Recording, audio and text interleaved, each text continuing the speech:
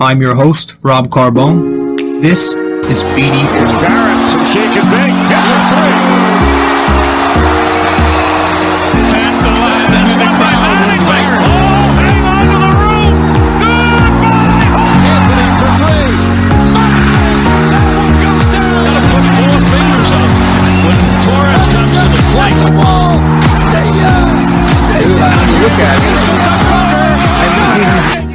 You look at it, and we're what? We're 3, maybe even 4 episodes in.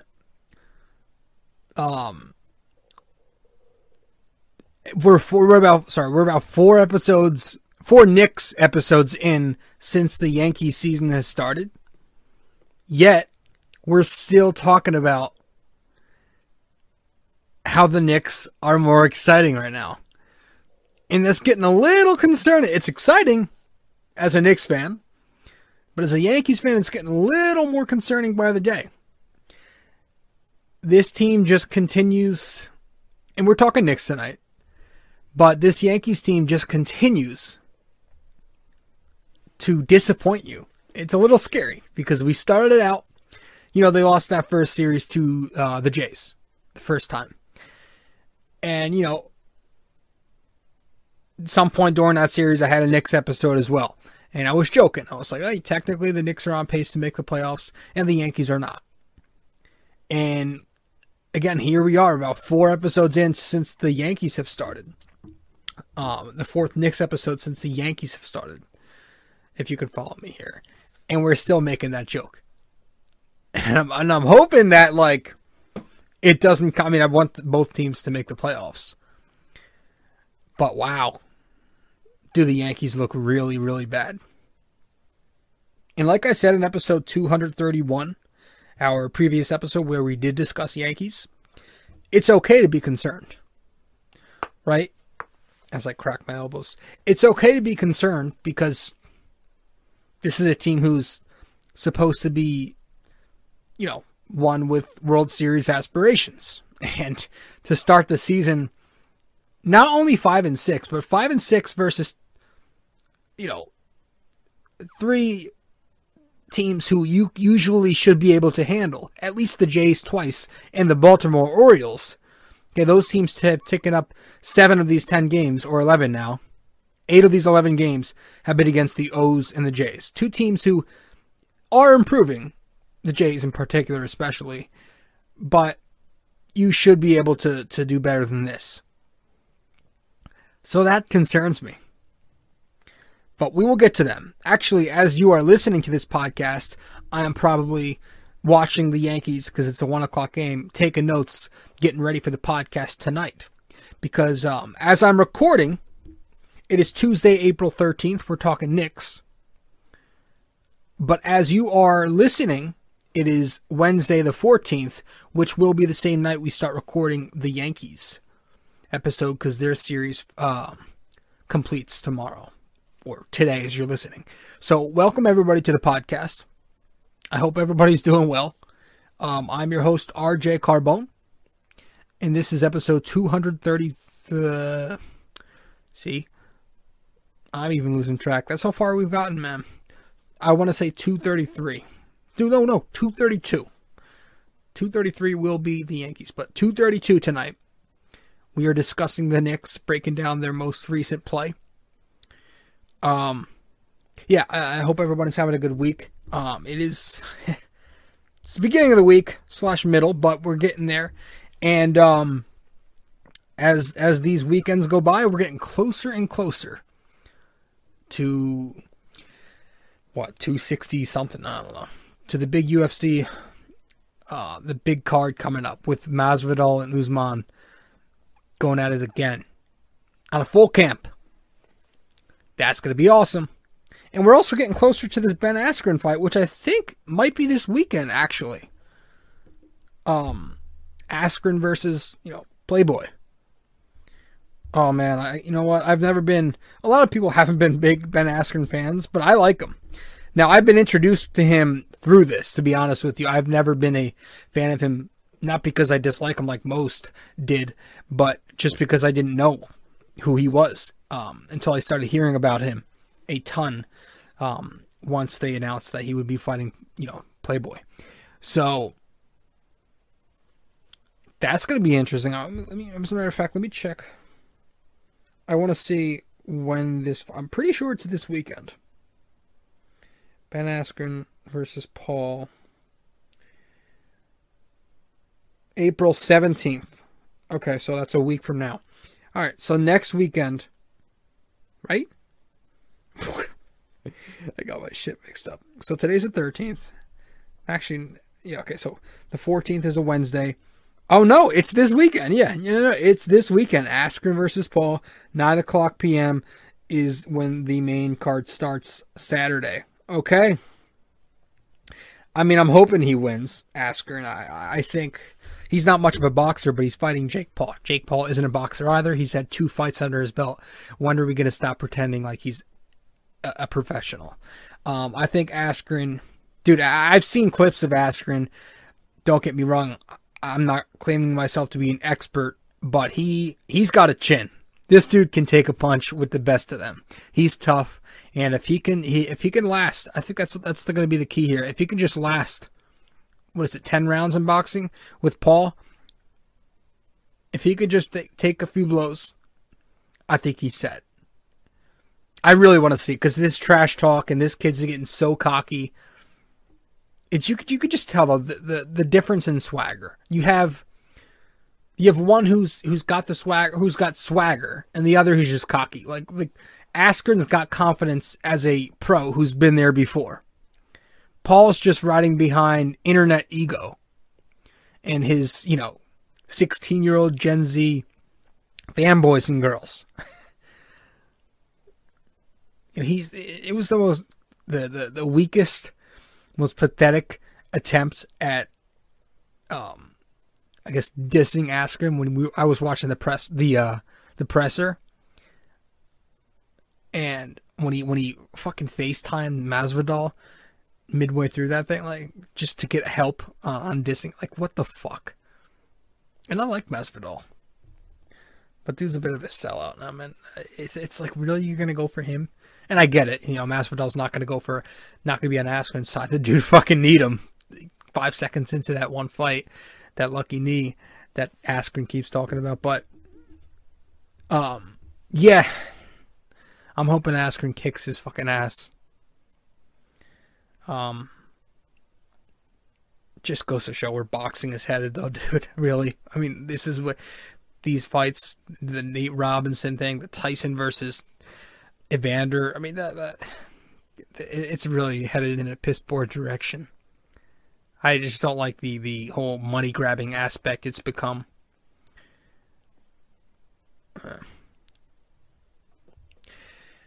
Well, it's a good thing. Like I said, this big UFC card is not too far away. I can't believe we are already in mid-April, dude. That's so fucking sad. Shit flies. It really does fly when you get older. April 2021, mid-April, man. Like the new year. I'm still trying to adjust to the new year from 2020. I'm sure everybody is. Holy shit. All right. Yeah, let's get to the Knicks soon.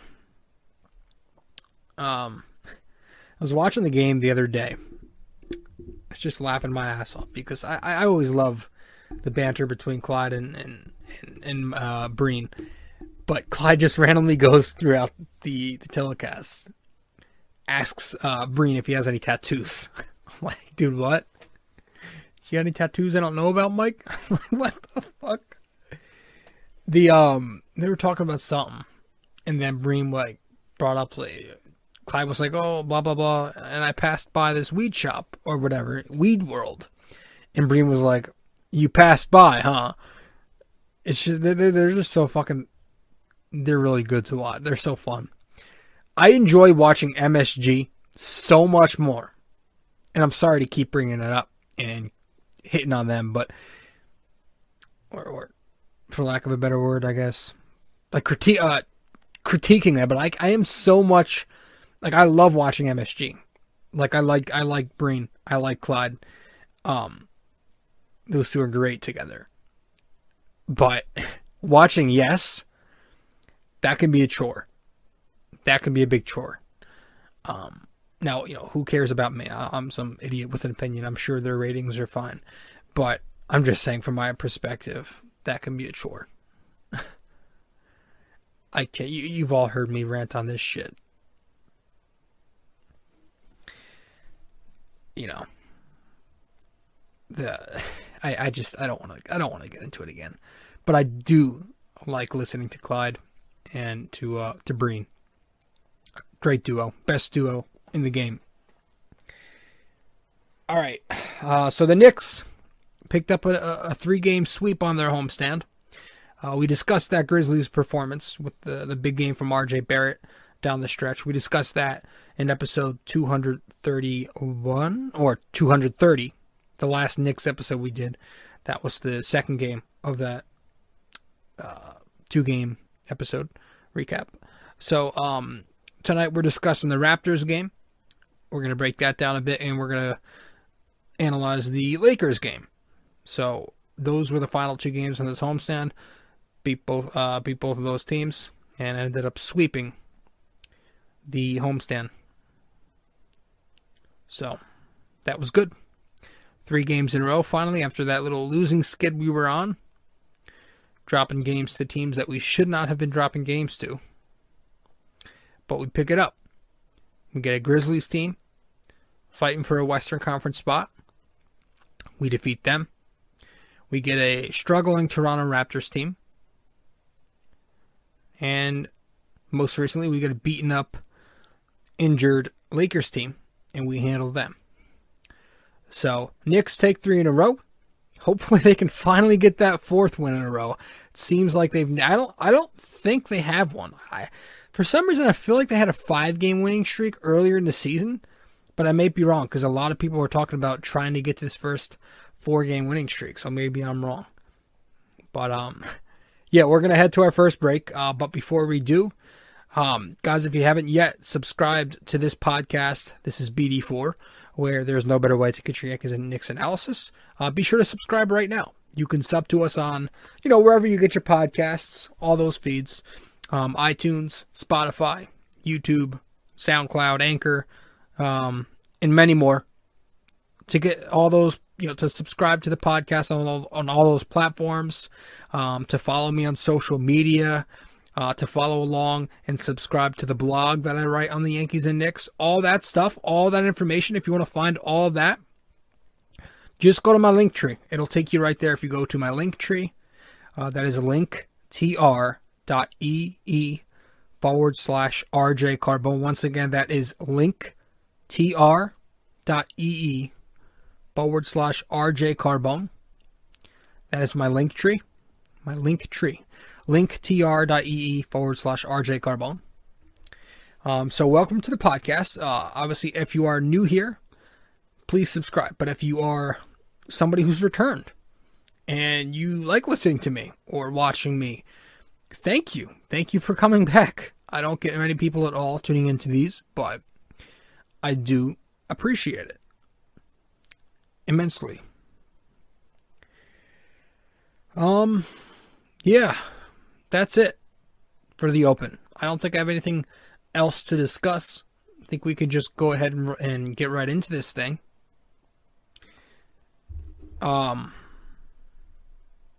Yeah, Knicks pick up 3 victories in a row. The Yanks can't find that consistency, man. They just aren't finding that consistency. So, I'm sorry. I'm just trying to do something.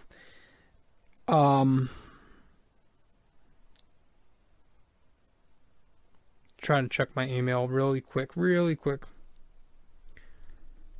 Some shit going on with class. Huh. That's awesome. Sorry. All right. Good. Okay.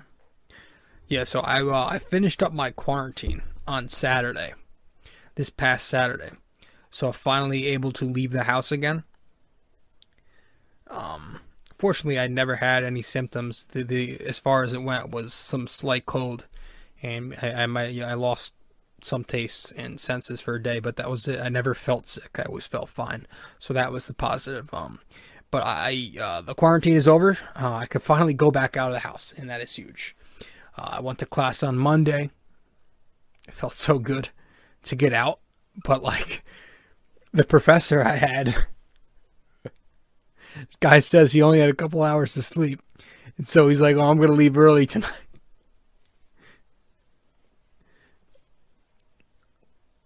No, it was good though. It was just good to get out of the house. I was hoping I'd be out of the house a little longer, but it's good to get out of the house. All right, let's get to break. Enough ranting.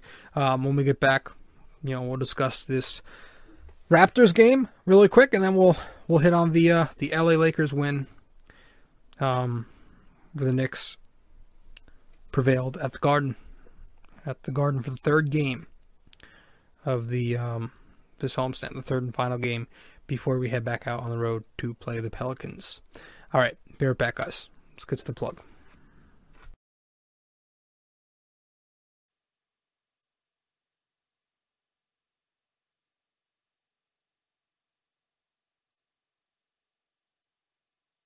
Hey fellas, so really quick before we get back into the show, I do want to remind you that if you haven't yet subscribed to this podcast or subscribed to my blog or followed me on social media even, you can do all that by going to my link tree. Just go to linktr.ee/RJ That is linktr.ee/RJ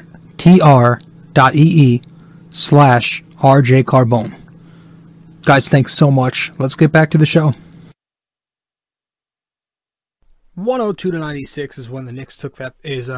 How the Knicks took that victory by a 6-point margin. Yeah, it was a good win for them. It was a good, solid win against a team who pulverized them last time out. If you can remember, I'm pretty sure the last time they played was that early January game on New Year's. Where the Raptors just destroyed us. The Knicks, I've never seen a team miss as many threes as they did in that game.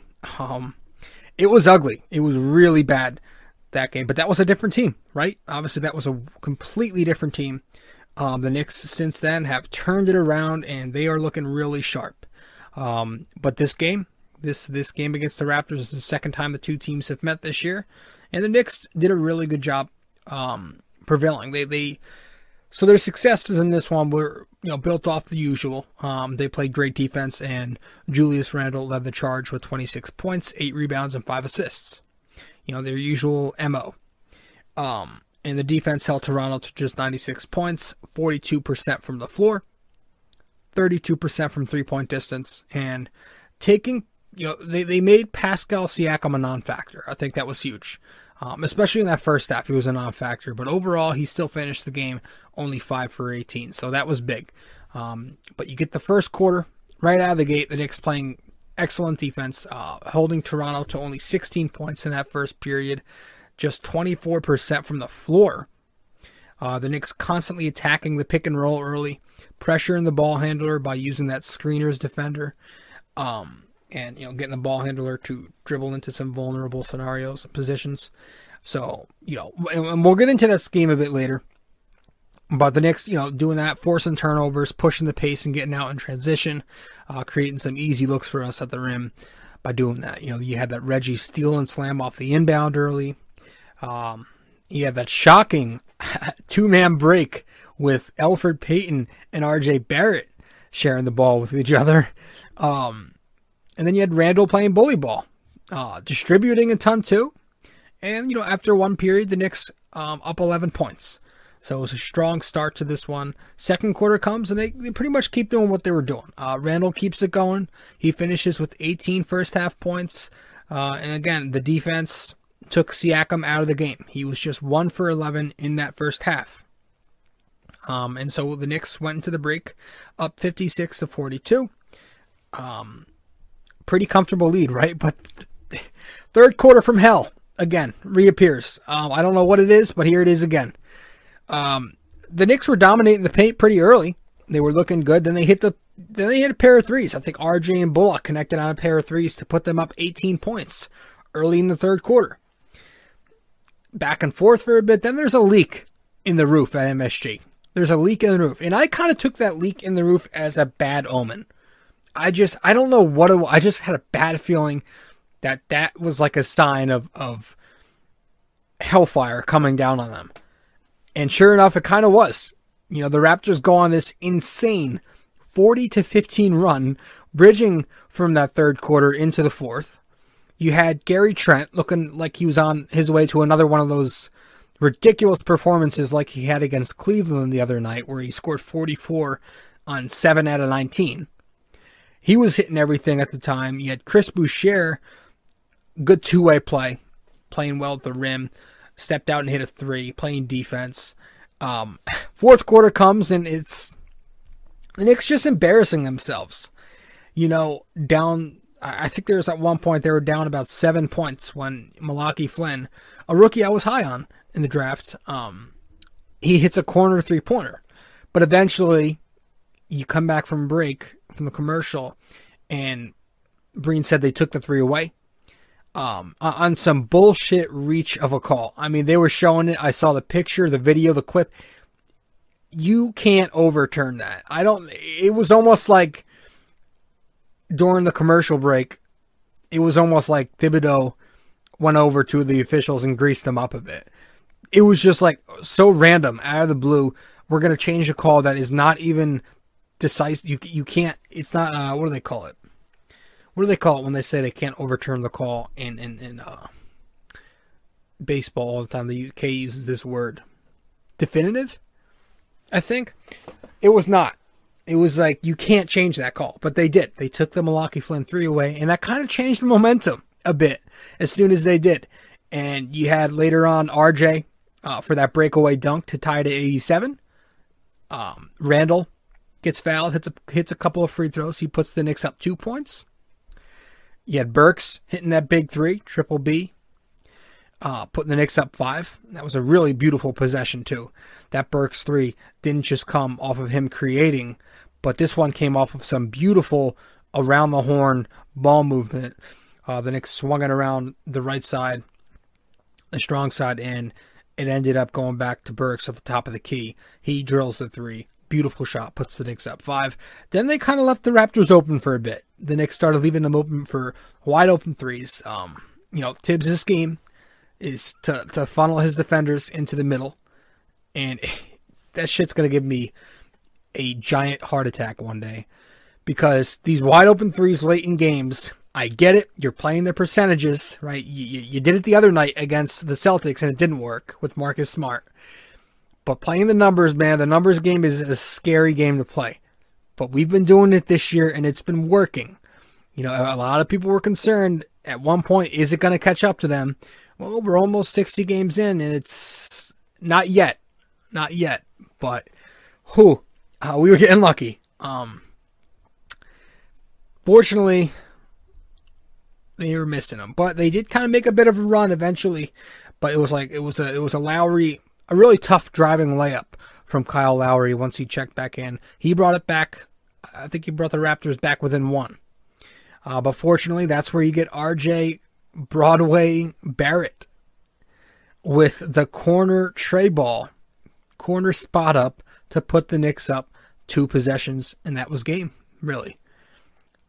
Another night where RJ hits a big shot, you know. And I know he had the turnover in that Celtics game, but he did hit big shots there. Then he hit the big shots in the Grizzlies game for the win. And then he hits the big shot here against Toronto for the win. Hitting some really big shots. He has become their closer. And in this one, he has 19 points, 7 out of 12 from the field, 3 out of 6 from three-point distance. He after this game, after the Raptors game, he got his 3-ball all the way up to 39%, which is comical to me. I still can't wrap my head around that. Now tonight, or last night, the Lakers game, he missed a few, so it probably went down a bit, but it was, if you rounded it, it was up to 39%, just a smidge below 40%. Could you imagine if he can get to that? I was talking about this guy, all I wanted him to do was hit 1 out of every 3, maybe peak out at 35% was my expectations. He's nearing 40.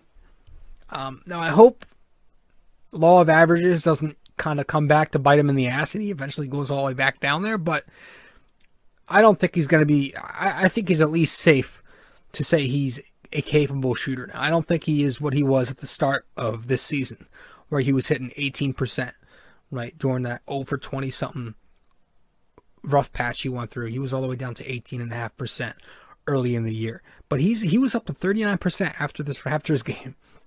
So he was great. And it was a great win. Noel had a big game defensively. Taj had a big game defensively. But Nerlens had 13 boards, 5 offensive rebounds, and that was just as much as the entire Toronto team had. So, good defense, led by Randall, RJ chipping in the clutch, and a good, solid Knicks victory. That was game 54 of the season. Yeah. All right, so we will head to break, and we're going to talk about game 55 against the Los Angeles Lakers as soon as we get back.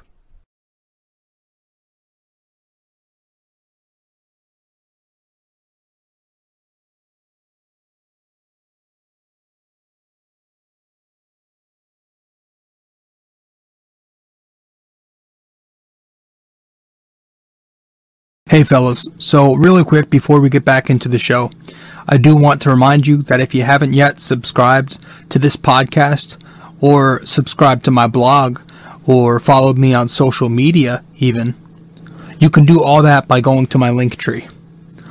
Just go to linktr.ee/RJCarbone. That is linktr.ee/RJCarbone. Guys, thanks so much. Let's get back to the show. Yeah, so you get this one. The Knicks win this 111-96. They pick up their third straight victory, getting back to over 500. And they do all this on a second night of a back-to-back. This was the second night of that back-to-back there, so that was impressive. You know what was really impressive? In this one, the Knicks, such good defense. Right? Such good defense. Listen to this.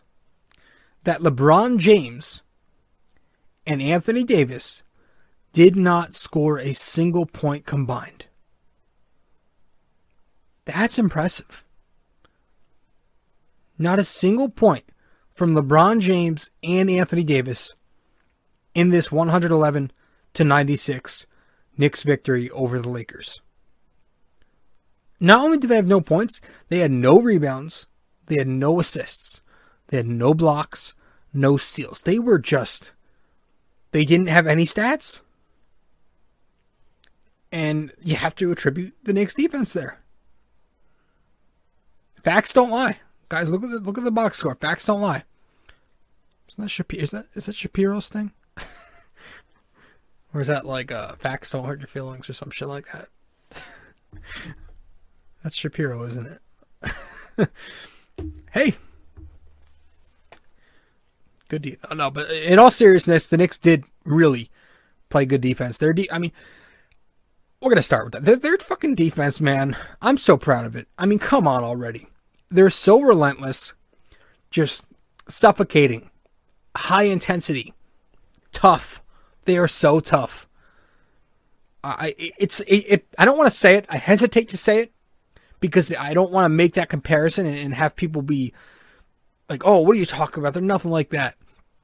But it reminds you, and I've heard other people say it, so I'm not. This isn't me making this up. It reminds you that the Knicks are bringing defense back from that, from that 90s gritty Knicks team. Not in terms of how good they are, but in terms of their style. They're bringing that style back, where they're playing tough, where they're being led by the defense.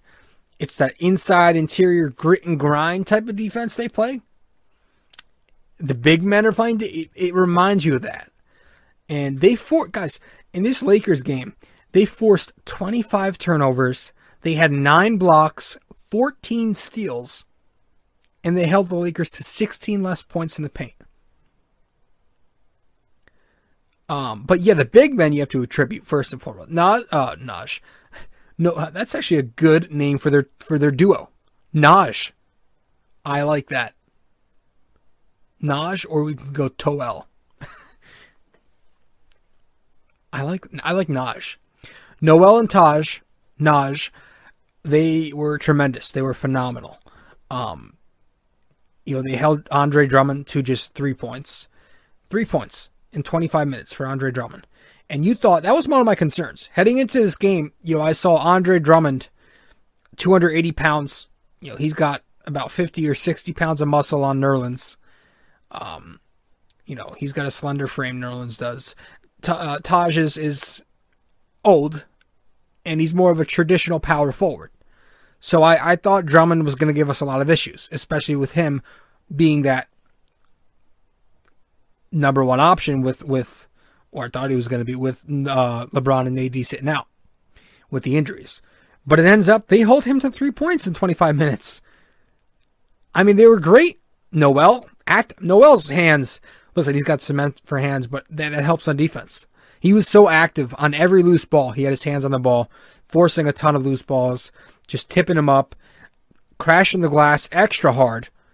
And Taj, with that big second quarter that he had, just attacking the glass and scoring from the low block too. It was great. And those two at the end of the night combined for 19 rebounds, 6 steals, 5 blocks, and they also totaled 14 points together. But just the way, and I said this on Twitter earlier, the way he and Taj have defended the pick and roll this year, man, the way they've executed that drop coverage, so excellent, superb. They have executed the drop so well. Mitch was a bit inconsistent with it in his rookie year once Mike Miller started running it with him, but he really got used to it before he went down with the injuries this year. So that was my concern. How are Nerlens and Taj going to be able to handle these pick and rolls? But they're really executing in this drop coverage that Thibodeau is often throwing out there. Those penetrating guards used to destroy us. They used to obliterate us down the middle in dribble penetration, but it's not become as much of an issue with Naj out there. Our communication defensively has been so much better. Our rotating has been so crisp. Never like before. Never like under any other coach. Under Tom Thibodeau, Knicks are communicating. They're rotating so well. It's impressive, So being able to ice out pick and rolls now, and to be able to shade those P&Rs to the side, and be able to do our jobs that way, and play this style of defense, it's very impressive. Very impressive. Just an aggressive scheme of defense by Thibodeau that's really working, right? The Knicks love to, and this is everybody, they love to force bad decisions. They love, forcing those cross-court passes a lot. They will swarm the strong side of the court, and they'll have a defender shading over to the weak side, ready to rotate if the pass is executed. And if it is, it happened tonight, or last night, with RJ forcing Drummond to that cross-court. That turns into a turnover. Reggie steals it. He intercepts the pass from Drummond. RJ pressured him. Drummond threw it. Reggie got the steal, and he tossed it to RJ on the break, and RJ gave it to Noel as the trailer, who slammed it down. Shit like that is helping them thrive defensively, and defense turns into offense. And that's why I wish the Knicks would run more. I wish they would run more. They don't play as great in transition as I thought they should. They have some personnel for it, but I am so impressed with their defense to be able to pressure opposing ball handlers so well and execute this scheme that Tom Thibodeau has them going. He's got them running a very, very, I don't want to say intricate, because it's not intricate, but it's definitely more, it's more simple than what David Fizdale had. David Fizdale had them doing intricate shit. But Tom Thibodeau, it's more simple if you really think about it. Just play hard and execute his scheme. Whether that be funneling guys to the middle on those 3-point shots, or, again, shading pick and rolls to the side, when you use that drop coverage or the ice coverage. It works. It's been working great. And they're playing their percentage. They know what he knows what he's doing. It's working really good. There's constant movement. Guys are constantly moving defensively. It's so wonderful, so great. I can't say enough about it. I really can't. I am so happy with the way he has gotten this team to defend. So anyway, first quarter, Knicks-Lakers. Right out of the gate, they're playing that suffocating defense we just talked about.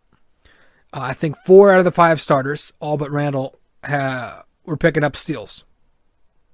But Randall, meanwhile, was doing his thing offensively. He was in his bag.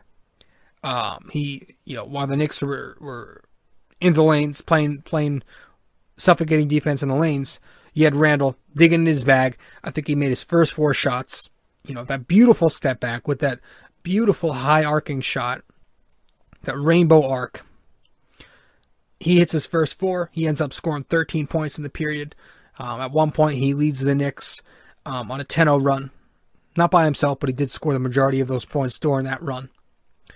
The Knicks looking really good. But towards the end of that quarter there, you had Dennis Schroeder. I think he led the Lakers with 21. He starts cooking. He actually gets hurt. He hurts himself. And he ends up just torching us after the injury. He stays on the court and he just torches us by using his speed on the dribble drive. He starts going off, and it's like a 10-2 run by himself. And by the end of the quarter, the Knicks are down a couple points. But the second quarter comes, and the Knicks finally find some offense. They find a source of offense outside of Julius. You've got EP. Got to give him credit for his second consecutive night in attack mode. On his way to 20 points. You have Rose on his way to 14 points. Both of those guys in double figures by halftime. Rose playing really good on-ball defense, too. He had that one block on McLemore from the corner 3. Chased him down and got the swat. And again, like I said, Taj was impeccable in that second quarter. Hitting the glass and putting in those easy layups down low from the dunker spot. The Knicks ended up going into the half up 3 points. And it was pretty surprising, given that they were just 1 for 11 from 3. And given that RJ Barrett had 0 points. The Lakers did a really nice job on RJ this game, taking away his dribble drive. And so we go up 3 points at the half, regardless. Third quarter comes. At the start of it, you have Julius starting to press a lot. He's pressing. And, Breen kind of called him out for it. Not playing like he usually does, said Breen, something along those lines, paraphrasing. But Randall has 5 out of his 7 turnovers come in the third quarter, most of them early in the third. But fortunately, the Lakers couldn't find the bottom of the net. They could not hit the bottom of the ocean if they tried. Is that the term? Is that the saying? But they were missing everything. They missed 6 out of their 7 threes in the quarter. And the Knicks kept defending them well. And meanwhile, you had Reggie Bullock finally getting on the board. He gets his first 2 3-pointers to go successfully. Peyton staying aggressive. So, I think you had RJ finally get on the board there with the field goal. About 5 minutes left or something like that. He gets on the board. And the Knicks enter the fourth quarter up 13 points. Fourth quarter, it was a good team effort to close this one out. The defense remained very steady, very strong. And offensively, Knicks were getting a lot of guys to chip in. 7 different players put up points in that quarter. You had Emmanuel Quickley kind of putting the goodnight kiss on it. Hitting that and one floater with about 7 minutes left in the quarter. And after that, during the... right after that and one, Vogel puts his reserves in. And that's game. So, a good game. Again, led by Randall, led by the defense. And cyberbullying works, kids. Cyberbullying works. Elfrid Payton. Whenever it happens, he goes off. He had a nice game, man. He played a really good game. He lived in the paint, right? He didn't take any... He played his normal game. He played the way he usually does. He lived in the paint. He didn't take any threes. He was just 2 for 4 from the free throw stripe, whatever. But he played his own game. He picked his spots. He penetrated. And the only difference was he improved his efficiency. He made the shots he took because he picked better spots. So that's 2 games in a row where he has a good scoring night on over 50% shooting. And listen, it's the same thing, right? It's the same exact thing. You keep running this guy out there every game, he's eventually going to run into some good ones here and there, and that's what happens. You know, and I hate how we keep having to go through this cycle because people keep falling for it. It's like this is literally every 2 weeks we go through this same exact cycle where Peyton has a good game, the fans start turning, and they're like, "Oh, well, if he can do this more often, I won't hate him." But he doesn't do it often. Then he goes on a stretch where the law of averages take place, and then a couple weeks later, he goes off for another couple of good games in a row. Knicks fans, hey, if he did this more often, you know what? We should start him. Keep starting him because, you know, maybe he'll do it again. It's what do you call that? There's a word for it. I know there's a quote. There's an Einstein quote. Insanity is doing the same thing over and over and expecting different results. But it's like Knicks fans forget. This is who he is. This is who his entire career has been. This is how it works. When you're a bad player, any player can have a good stretch, even bad players like Peyton. I'll call him a bad starting point guard. Okay, I don't want to be too mean. Even bad starting point guards. Okay, the worst starting point guard in the game will have games like this. You know, for Peyton, it happens to everybody. You can get hot. It happens, but most of the time, a large percentage of the time, he's going to continue being him. Like, I give him a tough time, because the only thing he's supposed to be decent at, the only thing he's supposedly, that's the better word, the only thing Elfrid Payton is supposedly decent at, he's regressed in immensely this season, right? The facilitating has not been great this year. Last year he averaged, 7 assists a night? This year he's down to 3 assists per game. As somebody who only scores like that once in a blue moon, that can't be a thing with the assists. You know, that kind of tunnel vision that he's had this year, that can't happen when he's only going 9 out of 12 or whatever every couple of weeks or XX amount of days. That's why Knicks fans get on him. And the defense part, the playing solid defense isn't enough. It's not enough to justify it. And you people want to get on Emmanuel Quickley about consistency? You want to say, well, you know, Quickly's not, he's very inconsistent. That's why he doesn't get minutes. That's why he doesn't get enough starts. Screw off with the hypocrisy, please. Seriously. And at least IQ has a ceiling. He's got upside as a scorer. Right? There's an offensive threat there. People are scared when he's outside that three-point line. Defenses respect him. He can pull up from 30 when he's hot. Plus, he doesn't turn it over often.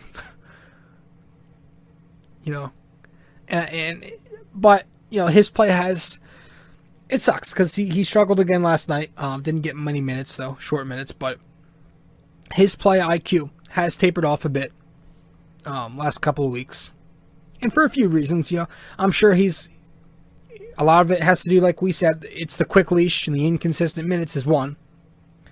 But some others, you know, I'm sure he's got some tired legs. You know, that's why he's missing more free throws lately. That's why the 3 ball's not falling. I'm sure the legs are a bit tired. But the scouting reports, right? Defenses now know how to cover him. He doesn't have the deepest arsenal, right? It's the deep 3 ball. But you go over the screen there, you can get him there. And it's, they know that when he's playing in between, they know that the bigs know that floater's coming. So what they do is they will step into his drives, and that forces him to throw it up from a longer distance, that floater, and it's obviously a lower percentage. So, and they're also used to, you know, they know that you know, that quick pull-up to try and draw that foul is coming. So he hasn't exactly been doing that as much lately. So the scouting report's kind of out there on Quickly. So that's just part of a rookie. That's part of growing pains. You're going to have to learn how to grow and develop new moves. That's why Clyde is constantly saying how he needs a jump shot. He needs a mid-range jump shot, something to, go to when that floater isn't on. But he's been a bit off lately. Not concerned there. I just think it's a shot selection thing. It's a scouting report. It's just it's the ebbs and flows of the basketball game. But it was good to see Julius. That was my biggest takeaway from that game. It was good to see Julius Randle. He's been scoring all year, but back with an efficient performance. 34 points on 13 out of 23 versus his former team in the Lakers. But yeah, he was back over 50%, which I love to see.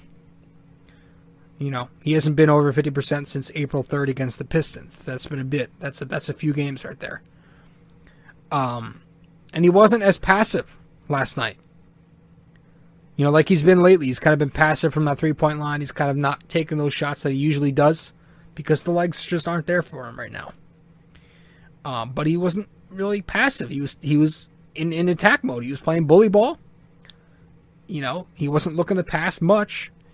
The only rough thing, again, were those turnovers in the third quarter, but overall he did a nice job bullying whoever was tasked with him. The Lakers, they tasked a couple of people with Randle, but they had no interior defender to really stop him. Morris was on him. That was his assignment most of the night, but he couldn't. Wesley Matthews was on him for a few times. He couldn't do it. Kuzma, he couldn't do it. At the end of that third quarter, Randle popped a three in Caruso's face like he didn't even fucking exist. If they doubled, he'd swing it. But they didn't double him a ton. They tried switching Drummond on him a couple of times, but Randle just, took him on the perimeter. So they couldn't get him. He was in his bag. He was going. So it was a nice bounce back for Julius Randle. RJ Barrett, whatever the opposite of a bounce back is, struggled. He was off. Nothing fell, just 2 for 11. Lakers were, again, they were, pressuring him, so he couldn't really get that dribble drive going. They were swarming him every time he touched the ball on the drive there. And the corner spot-ups were not falling. They were closing out on him pretty hard. So I think the next step for him is to get those threes off quicker. Eventually, it'd be nice to see him take a couple threes off the bounce. But it's baby steps. Right now I'm just happy he's hitting them. But, what I liked is he didn't force it. Only 11 shots. He didn't force it. He just didn't have it. There's a difference.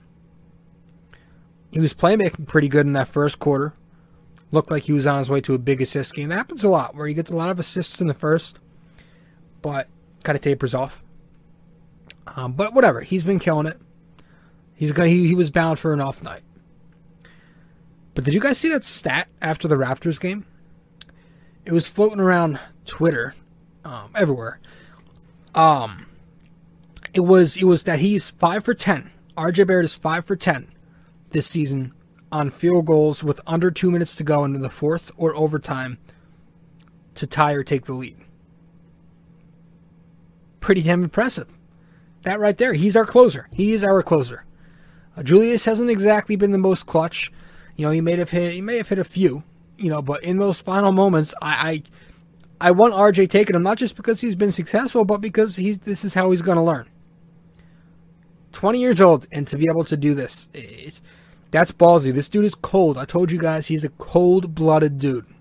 He's got no pulse. You look at his poker face, he doesn't change emotion. He looks and sounds like he's bored as hell. That's the way to go. No emotion. Nothing phases this kid. So I'm sure he's going to bounce back. It was also a quiet night from Reggie Bullock, from three-point distance at least. He had 12 points, but some of that was padded later in the game. Randle wasn't really looking to pass, so I'm sure that had a lot to do with it. They have a really good 1-2 game. But Randle was, again, no double, so he was taking advantage of those mismatches, and Reggie wasn't getting those catch and shoots. And obviously Reggie Bullock is not a guy who creates. He's got no creation tools. He's strictly their 3-and-D catch and shoot wing. But, off night for him, whatever. Rose, a good night, but the trend kind of continues. A better first half player than he is a second half player. Tired legs, late again. But he was great as their lead ball handler in that first half. He was creating for the Knicks. He was a force on the drives, as per usual. And it was that was that. It was a good victory for the Knicks. So, Knicks pick it up. 3 in a row. Sweeping the homestand. Back to 28-27 on the season. Still in the 8th spot. So they haven't exactly moved, but they have gained some breathing room with the teams below them, now a few more games back. So, listen, there was a thing on, apparently Windhorse tweeted it, saying how the Knicks are best off getting a lower seeding as one of those play-in teams. This way they can get a lottery pick, a higher pick, while still having a chance to contend in the postseason. And that right there, I saw that tweet. I'm like, this is exactly why I hate outside people. This is it. That's why I hate the outsiders. They don't know. They know nothing about the culture that the Knicks are trying to develop. What we are trying to develop here, it's not what they see. They see it as, they have tunnel vision. They have Elfrid Payton tunnel vision. They don't see it other than straightforward. They don't see the other avenues here. The Knicks are trying to win. They're trying to get back on the winning track. They're not going to fuck around with tanking and trying to get lower seeding. Do not play with fire. Do not play with fire. Because you start doing this shit, you never know what happens. You could get yourself into trouble. The Knicks haven't made the playoffs in how many fucking years? 2013? I want to go back to the fucking Garden and watch a playoff game. I want to be back in those seats like I was when they played the Celtics and Melo went off for 36 that one game in 2013. I want to be able to witness that again. I want to be able to witness them playing in the second round again. I want to see them play in the playoffs, though. I just want to see them make the playoffs and play there. I don't want them fucking around trying to lay back just to get a lottery pick and slip in at the same time. That's risky. That is risky. You build a winning culture by, get this, winning. You win as many games as you can. That's how you do it. So to do that strategy, if you want to call it that, is the most cowardly thing in the world. That goes against who this team is. They're a fearless bunch with balls. That just made me so pissed off, dude. And how often does that work? Do you really want the Knicks to risk it all and get picky when they should just be happy that they're in contention here to make the playoffs? No. Keep winning every game, every single game you can. Keep playing with house money. Do your thing. And if you get to the playoffs at 4, at 5, and you don't get that pick, whatever. Whatever. You're proud of the year you had. You've developed an attractive product now anyways for free agency. So that's also a factor now too. But please do not start talking about them tanking to get a better seeding. That could go disastrous. Tanking is toxic. You all know my take on that shit. But to hear about this from Windhorse, it's just like, this is who the outside, those journalists who don't know the inside outs of this organization right now and what they're trying to do. Let's not talk about what's best for them. What's best is for them to keep winning as many games as they possibly can. And I think they're going to. I think there's no way Tom Thibodeau's squad is going to fucking tank. Let's be real here. I mean, let's be fucking realistic here. The Knicks aren't doing that bullshit. They're not even close to doing that. So I'm pretty confident we'll be fine there. That's it. That's it, guys. Pelicans next. That game is as you're listening to this, it's a Wednesday, so we have the Pelicans up tonight as you're listening to this. Randall, another former team. 2 of his former teams in a row, so maybe he'll continue to play well. He admitted it. He likes to step it up during these games, so hopefully he can have another good performance. Pelicans are talented, right? They've got a lot of talent. They've got who we like. They've got Lonzo. Who's going to be coming home in this summer, right, Lonzo? They've got Brandon Ingram. I'm a pretty big fan of him. Obviously, they've got Zion. They've got a talented squad, but they're beatable. They're a beatable team. They've been up and down all year. And, from what I know about them, I don't know too much about how they play. But I do know that they're not much of a shooting team and that they score a lot of their points inside, down low. Zion's got a lot to do with that. They rebound very well. They generate a lot of attempts at the free throw line. And that they're also not a very great defensive team. So the Knicks have a shot. And again, this one's on the road in New Orleans, Louisiana. Peyton going back to his hometown. Or his home state, at least. And Mitch, but he'll be on the bench. So that's it. That's it, guys. So can we finally get this 4-game winning streak? I gotta check because I feel like we had a 5-game win streak earlier in the year before we knew this team was going to be as good as they are. I just feel, but people were talking about it, that we don't have this 4-game win streak yet, so maybe we don't have it. But I want to see if I can find it really quick without taking too long. That's going to take too long. Okay. All right. Well, whatever. A winnable game up next, regardless. This is a winnable game. If we execute, we can walk away with the victory. Hopefully RJ Barrett can bounce back, and hopefully Julius continues to go off on his former teams here and drops another robust 30 points on he was 13 for 23 from the floor against LA. So something similar. Randall versus Zion's going to be fun if they pair up or go head to head. I always call Zion like an athletic version of Randall who can dunk. All right. So let's head to the question of the day. We're going to head to break one last time. When we get back, we will get to the NYY NYK question of the day. Be right back.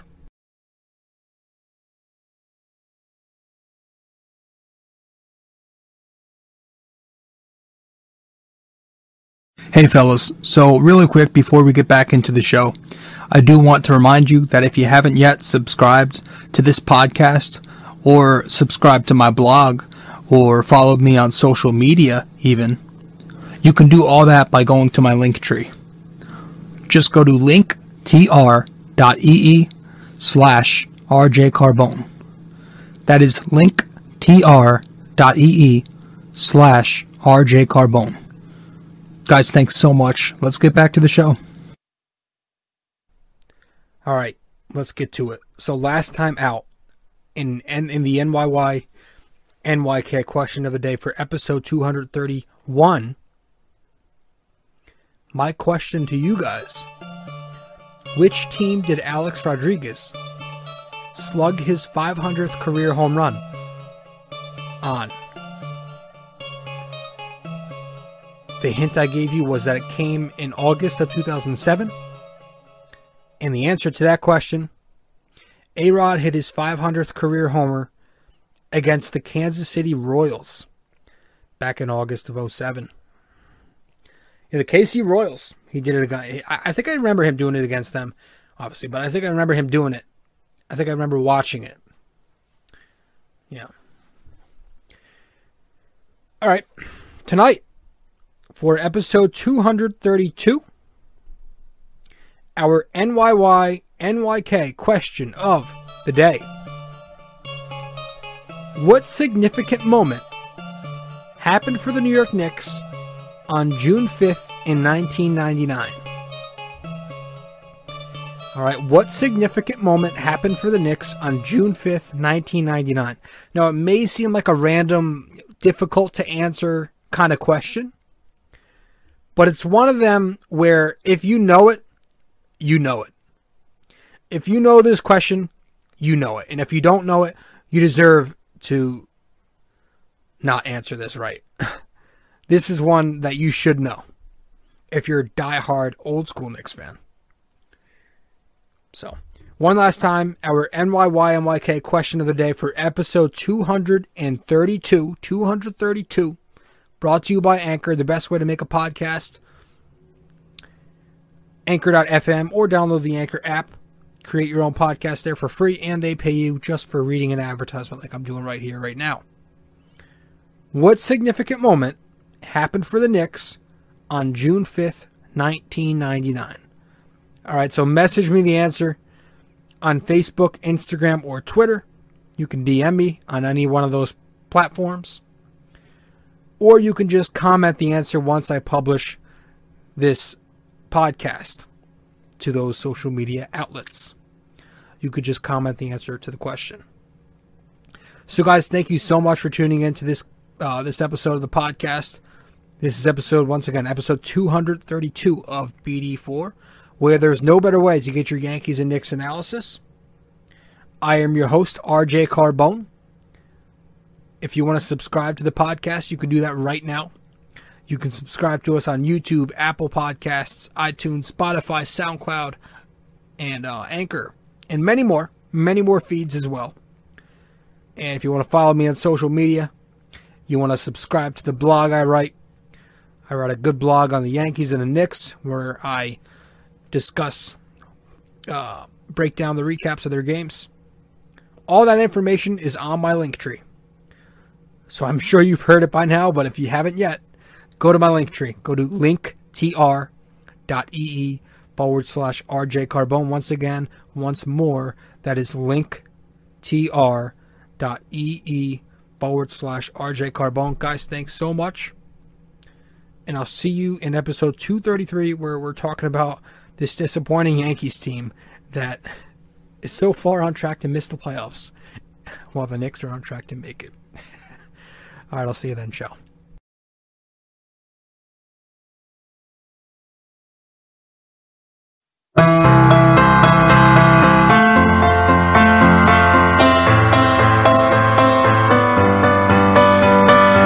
This podcast is sponsored by Anchor.